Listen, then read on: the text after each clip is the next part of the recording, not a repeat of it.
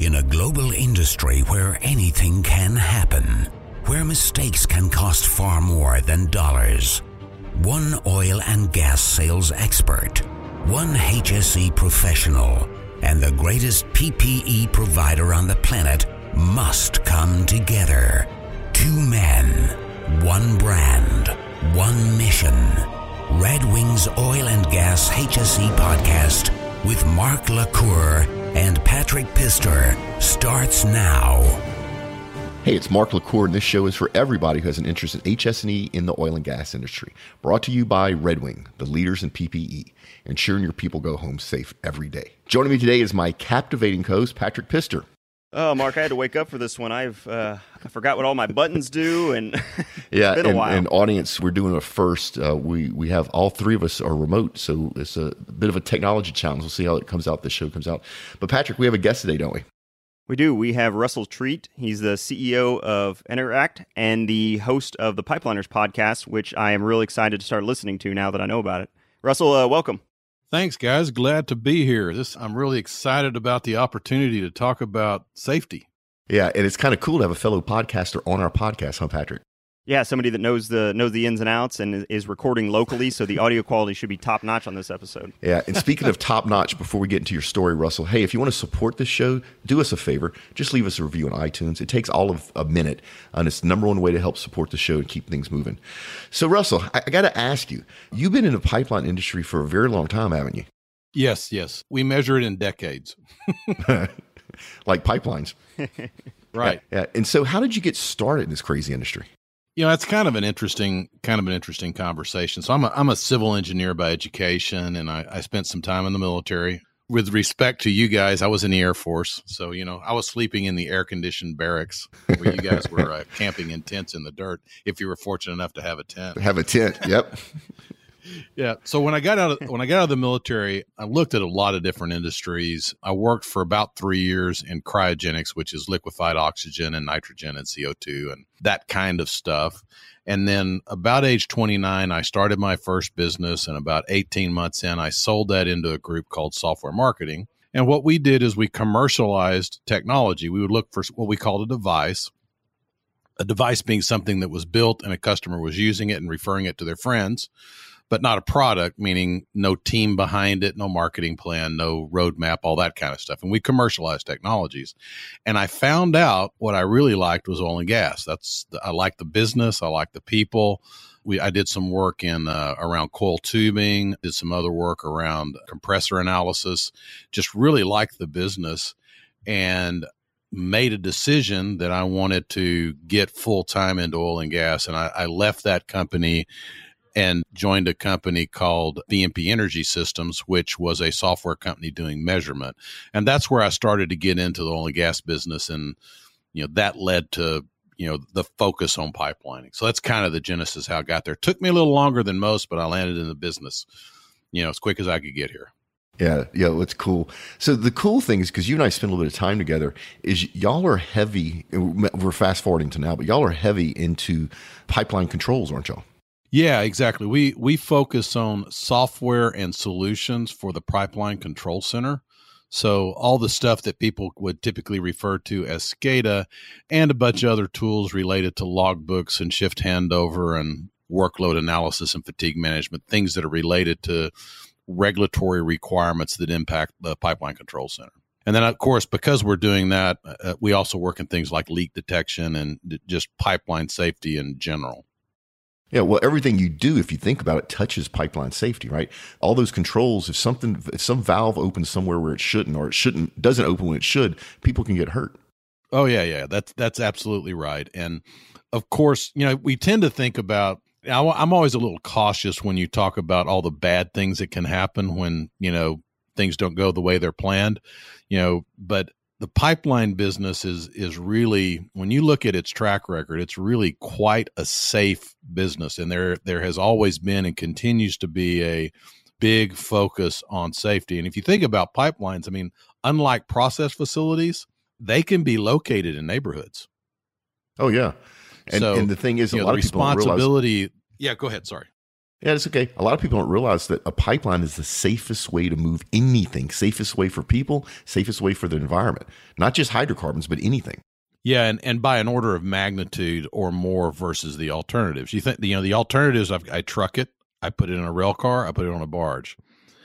Pipelines are by far safer than any of those alternatives.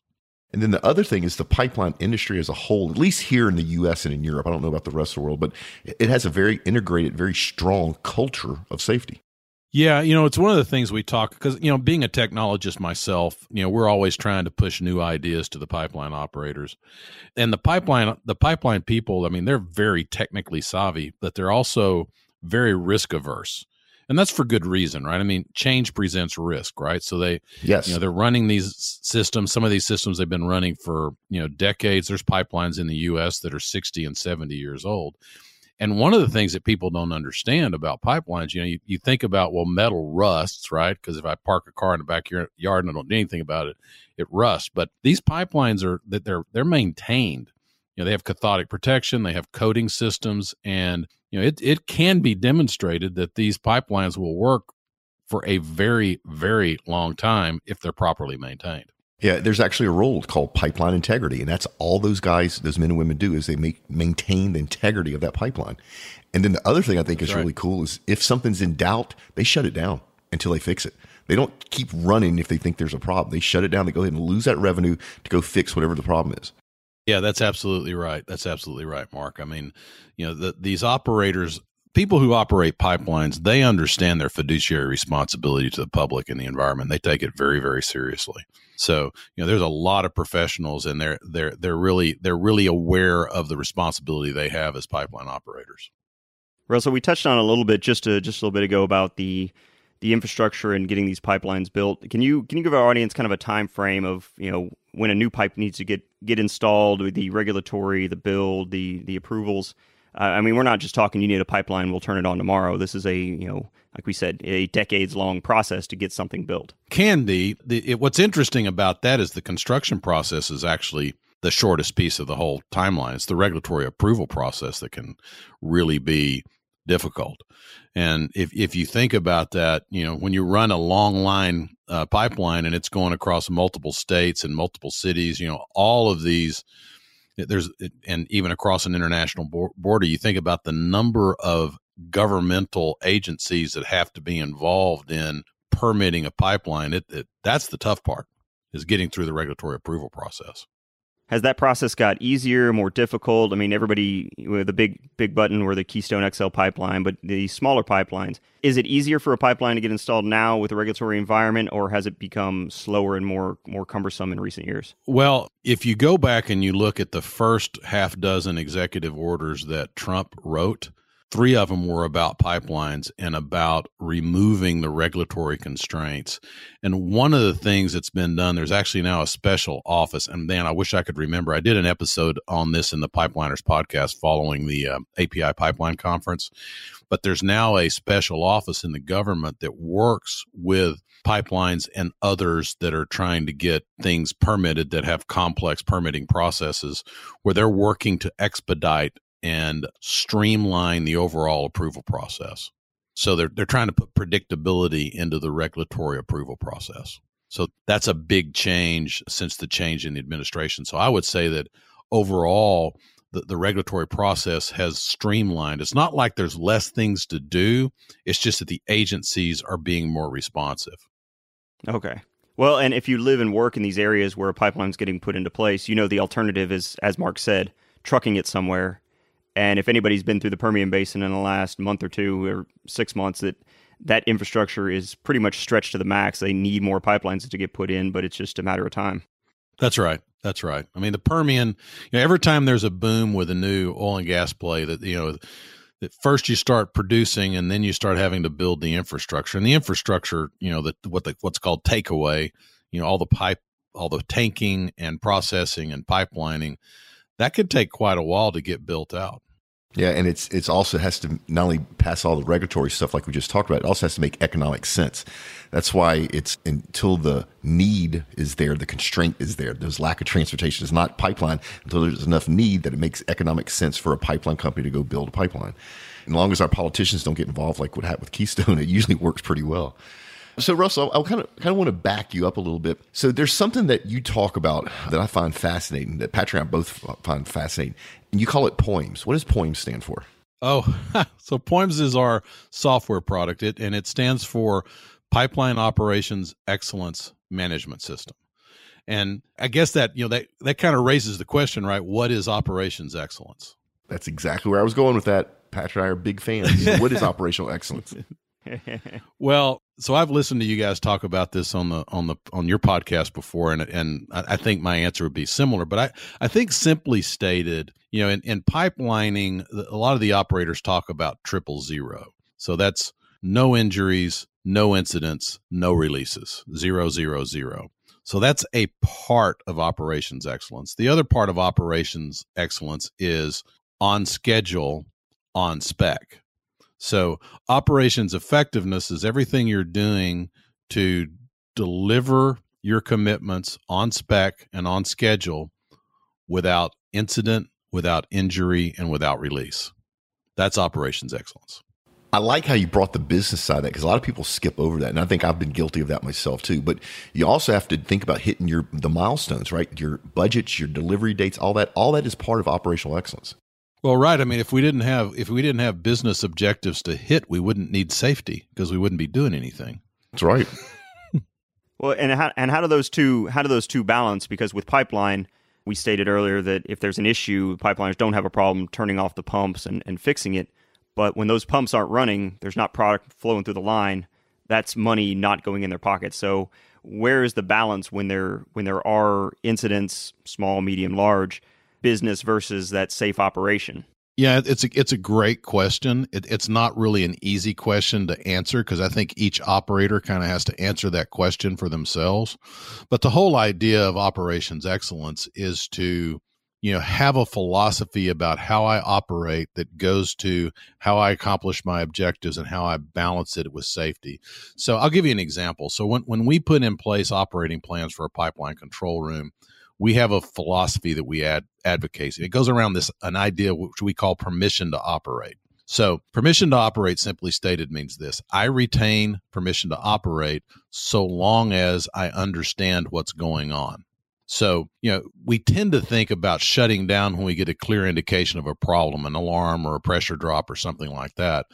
But sometimes these systems go to places that we don't understand what's going on in the process. And that's really where most of the most severe the incidents occur, where the incidents with the largest consequences occur. It's where, for whatever reason, given change being made in the system or operating condition, I don't really understand what's going on and I keep operating anyways. So what we establish is that this idea of permission to operate, where the controller, the person in the chair in front of the screens with the responsibility, when they don't understand, they have a fiduciary responsibility to make the process safe. Now, I say make this process safe versus shut down because they're not exactly the same thing.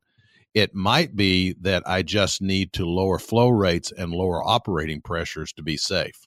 And that might be better than shutting down. If I just shut down pumps and I quick close valves, I can create hydraulic transients that cause me more problems than if I did something different. But that's a long way to say that, permission to operate is the idea is I continue to operate so long as I understand. When I lose understanding, I make the system safe until I understand. And has this ability to understand your situation gotten easier with the software that's come into play versus taking the human element out?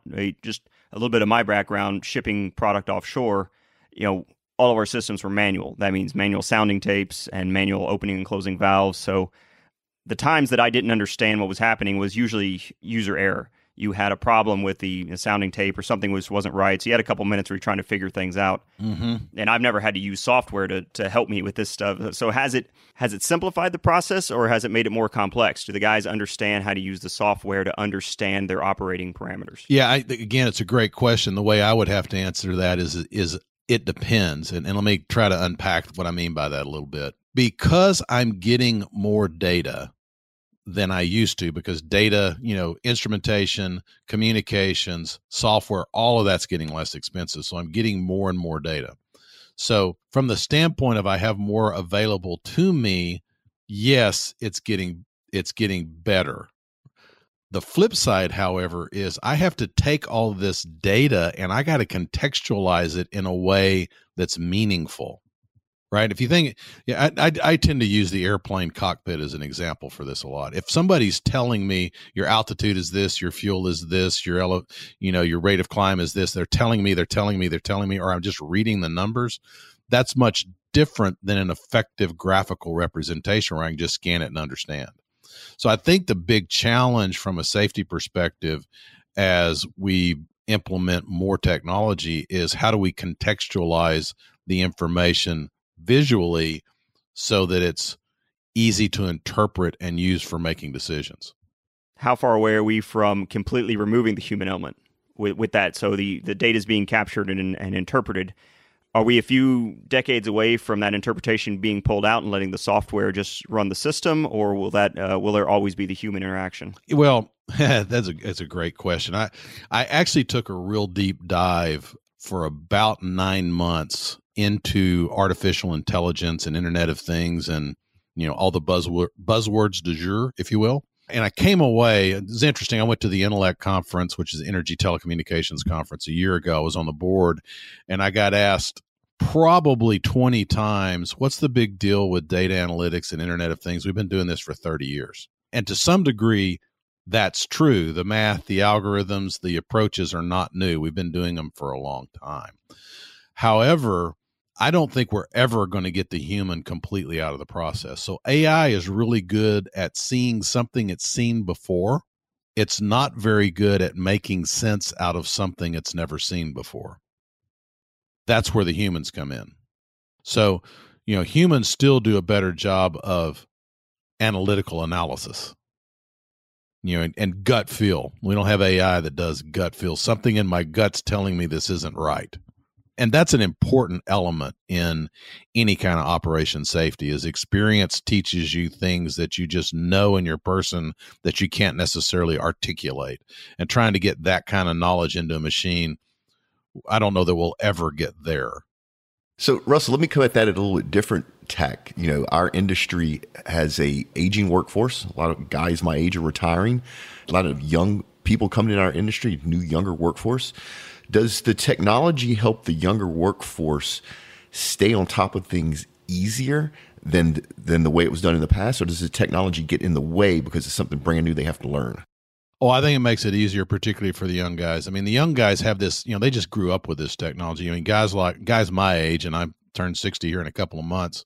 I grew up and I was building computers on my kitchen table when I was in the military. That was my hobby, right? And soldering them together and booting them up and, programming them from scratch, right? Way back in the day.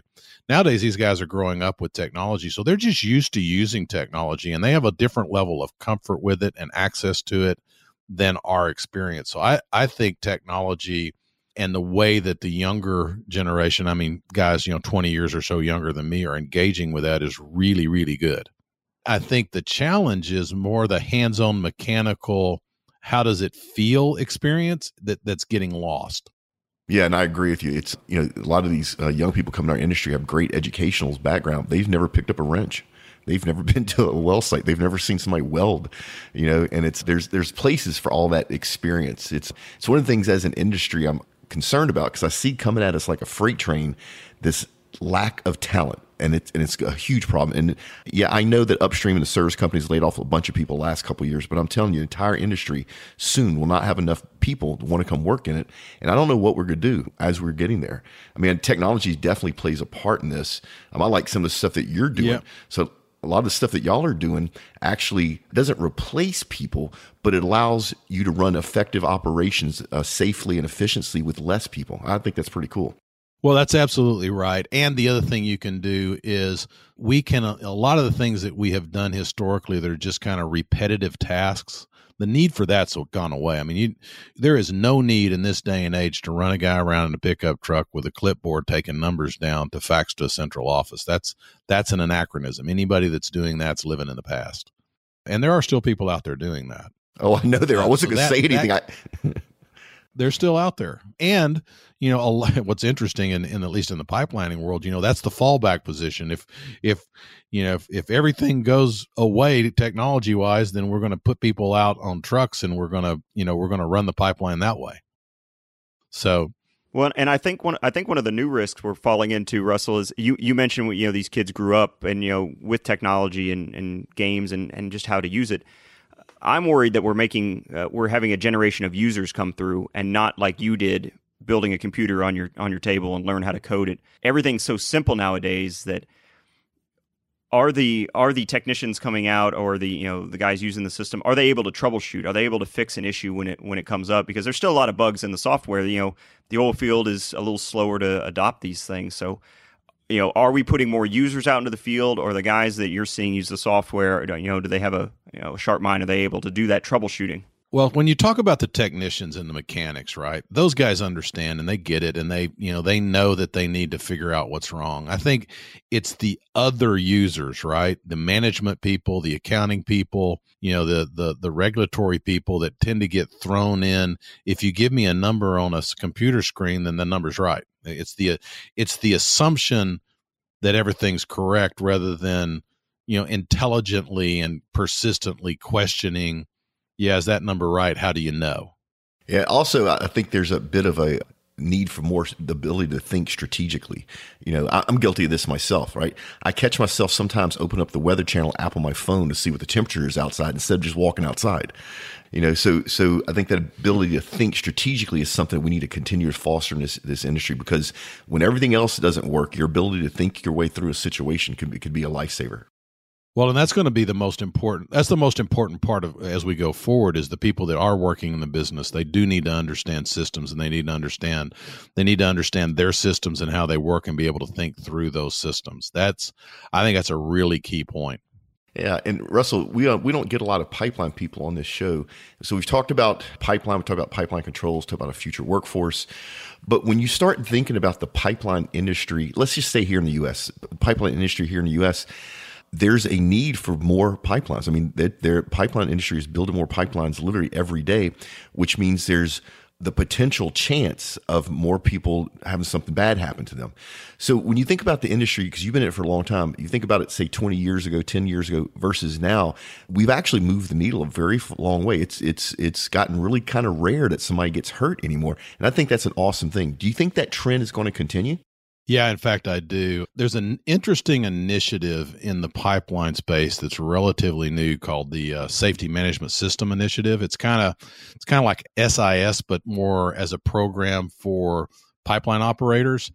And it's not a regulatory requirement. It's an API guideline, but a number of the big operators are adopting this approach.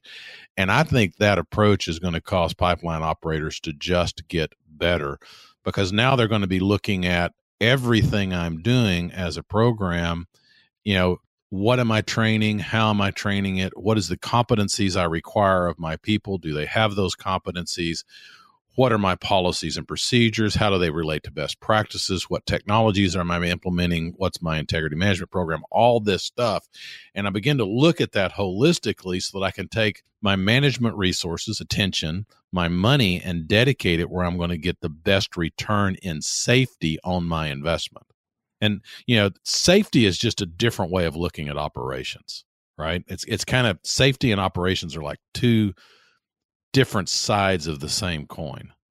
Yep, you're preaching to the choir here. We're right there with you. Oh, you preach to the choir. I get the sermon twice every Sunday. On that same topic of the SMS, so at face value, just seeing one company has a good, strong system, they're using software, they've got good technicians.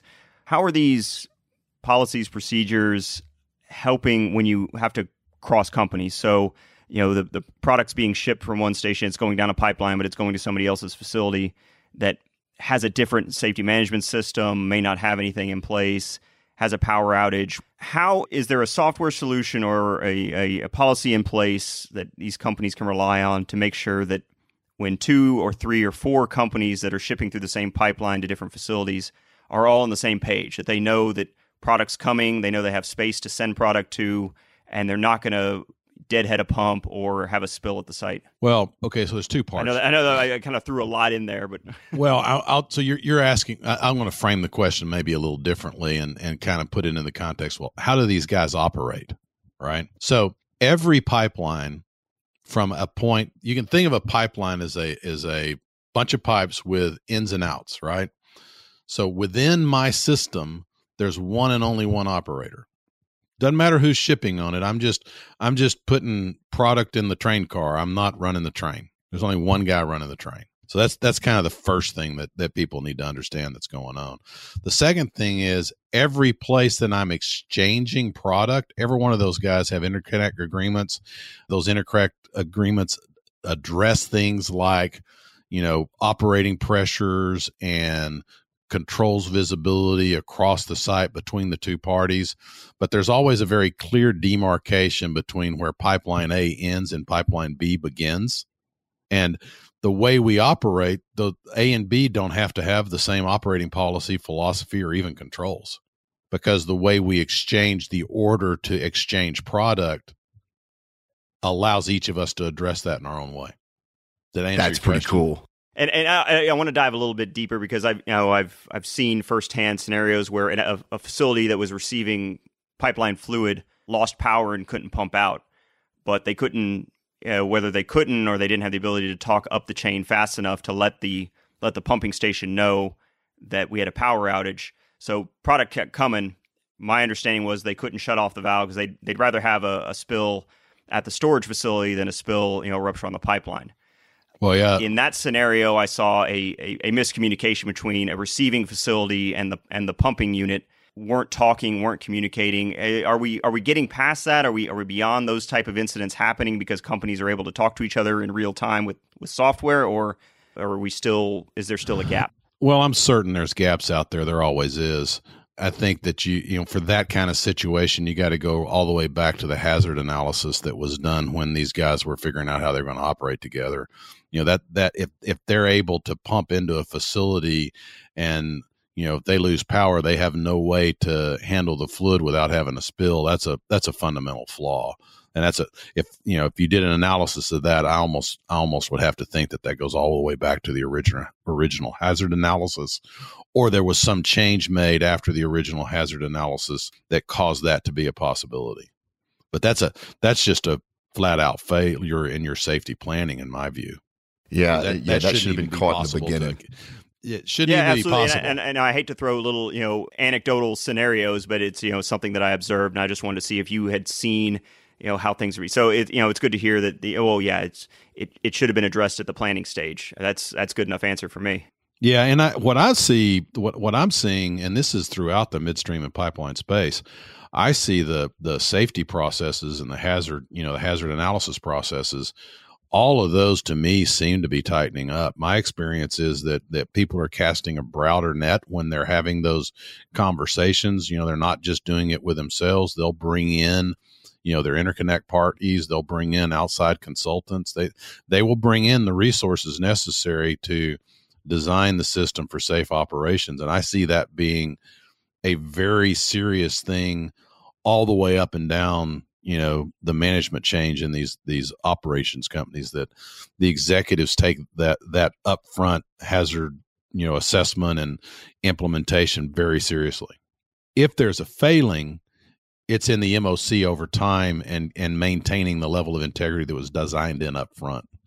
Yeah, Russell, this has all been really great stuff. It's we need to get you back on the show because we can talk about this for hours, but we're getting to the point where we can start winding the show down. We need to do the next conversation on Russell's show. We'll go over to the pipeline. Oh, that's true. Yeah. So it's time for the Red Wing safety tip of the week. You have a safety tip for our audience, Russell? My gosh. So here's the thing that I think is always true.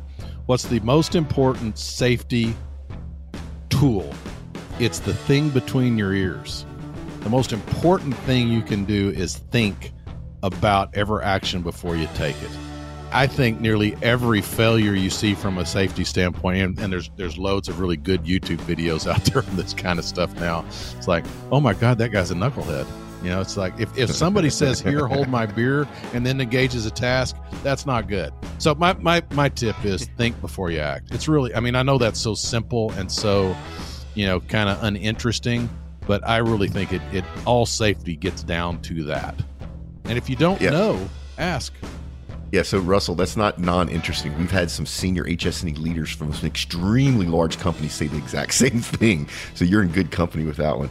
But to Russell's point, there's a lot of good YouTube videos of people they think they're doing a good job, and I'm looking at glaring safety violations that could catch them in a bind. So yeah, like Russell said, situational awareness and using that thing between your ears is key. And if you need a place to store what's between your ears, what better place than a Red Wing offshore bag? I'm joking, folks. Don't cut your brain out and stick in a Red Wing offshore bag. But if you would like one of these awesome bags, it's no purchase necessary. See official site for rules and details. You simply go to redwingshoes.com/podcast. That's redwingshoes.com/podcast. Put your information in, and we give away to one lucky winner a week. And speaking of lucky, if you haven't been paying attention, Oil and Gas Global Network, which is the home of this podcast and all of our other podcasts, we start doing this network happy hour, and it's become kind of a big deal. It's typically the end of the month, last Tuesday of the month here in Houston, Texas for now. We're looking at expanding that. But if you'd like to find out about that, plus be notified when new episodes of the show's released, really simple. Go to oilandgashse.com, give us your information. We promise not to spam you, and we'll let you know as we do these really cool things.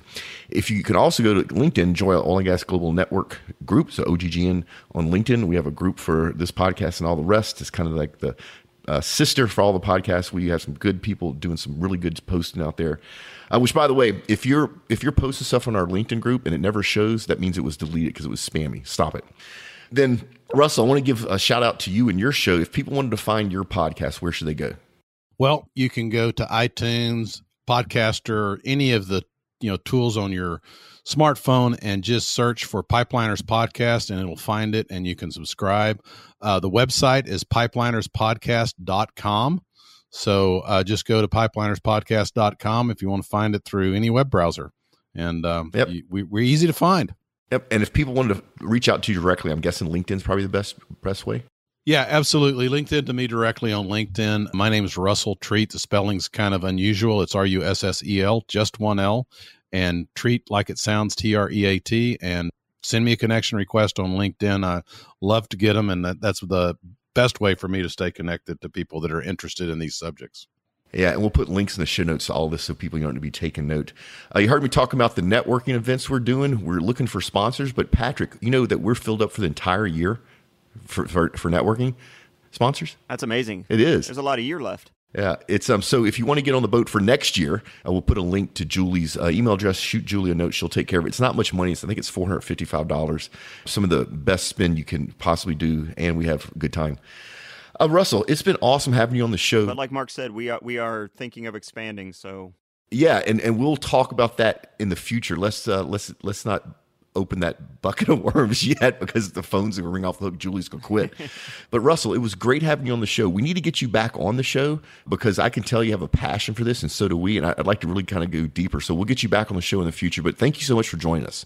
Well, thanks for having me. It's been great to talk to you guys. And I think I'm going to take you up on the offer. I'm going to drag you over to the Pipeliners Podcast, and we're going to capture some, what can we do better around safety kind of conversations. I think that's always valuable. It is always valuable. We would love to do that. So, Russell, one more thing. We didn't give you a chance. If people want to find out more about your company, where should they go? Well, so the best way to find, we actually have a couple of companies in Interact Energy Services group. One is Gas Certification Institute, which we do measurement training. That's gascertification.com. And then Intersys Corporation is the company that does the pipeline control centers and the software for same, and that's intersyscorp.com. Yeah, so folks, go check that out. All right, it's time to get out of here. Patrick, ready to get out of here? Yeah, let's do it. All right, folks, don't be afraid to give up the good to go for the great. Y'all be safe out there. Tune in next week for another exciting episode of Red Wings Oil and Gas HSE Podcast, a production of the Global Oil and Gas Network. Learn more from Mark LaCour at modalpoint.com. Connect with Patrick Pister at leanoilfield.com. From Houston to London to Dubai and beyond.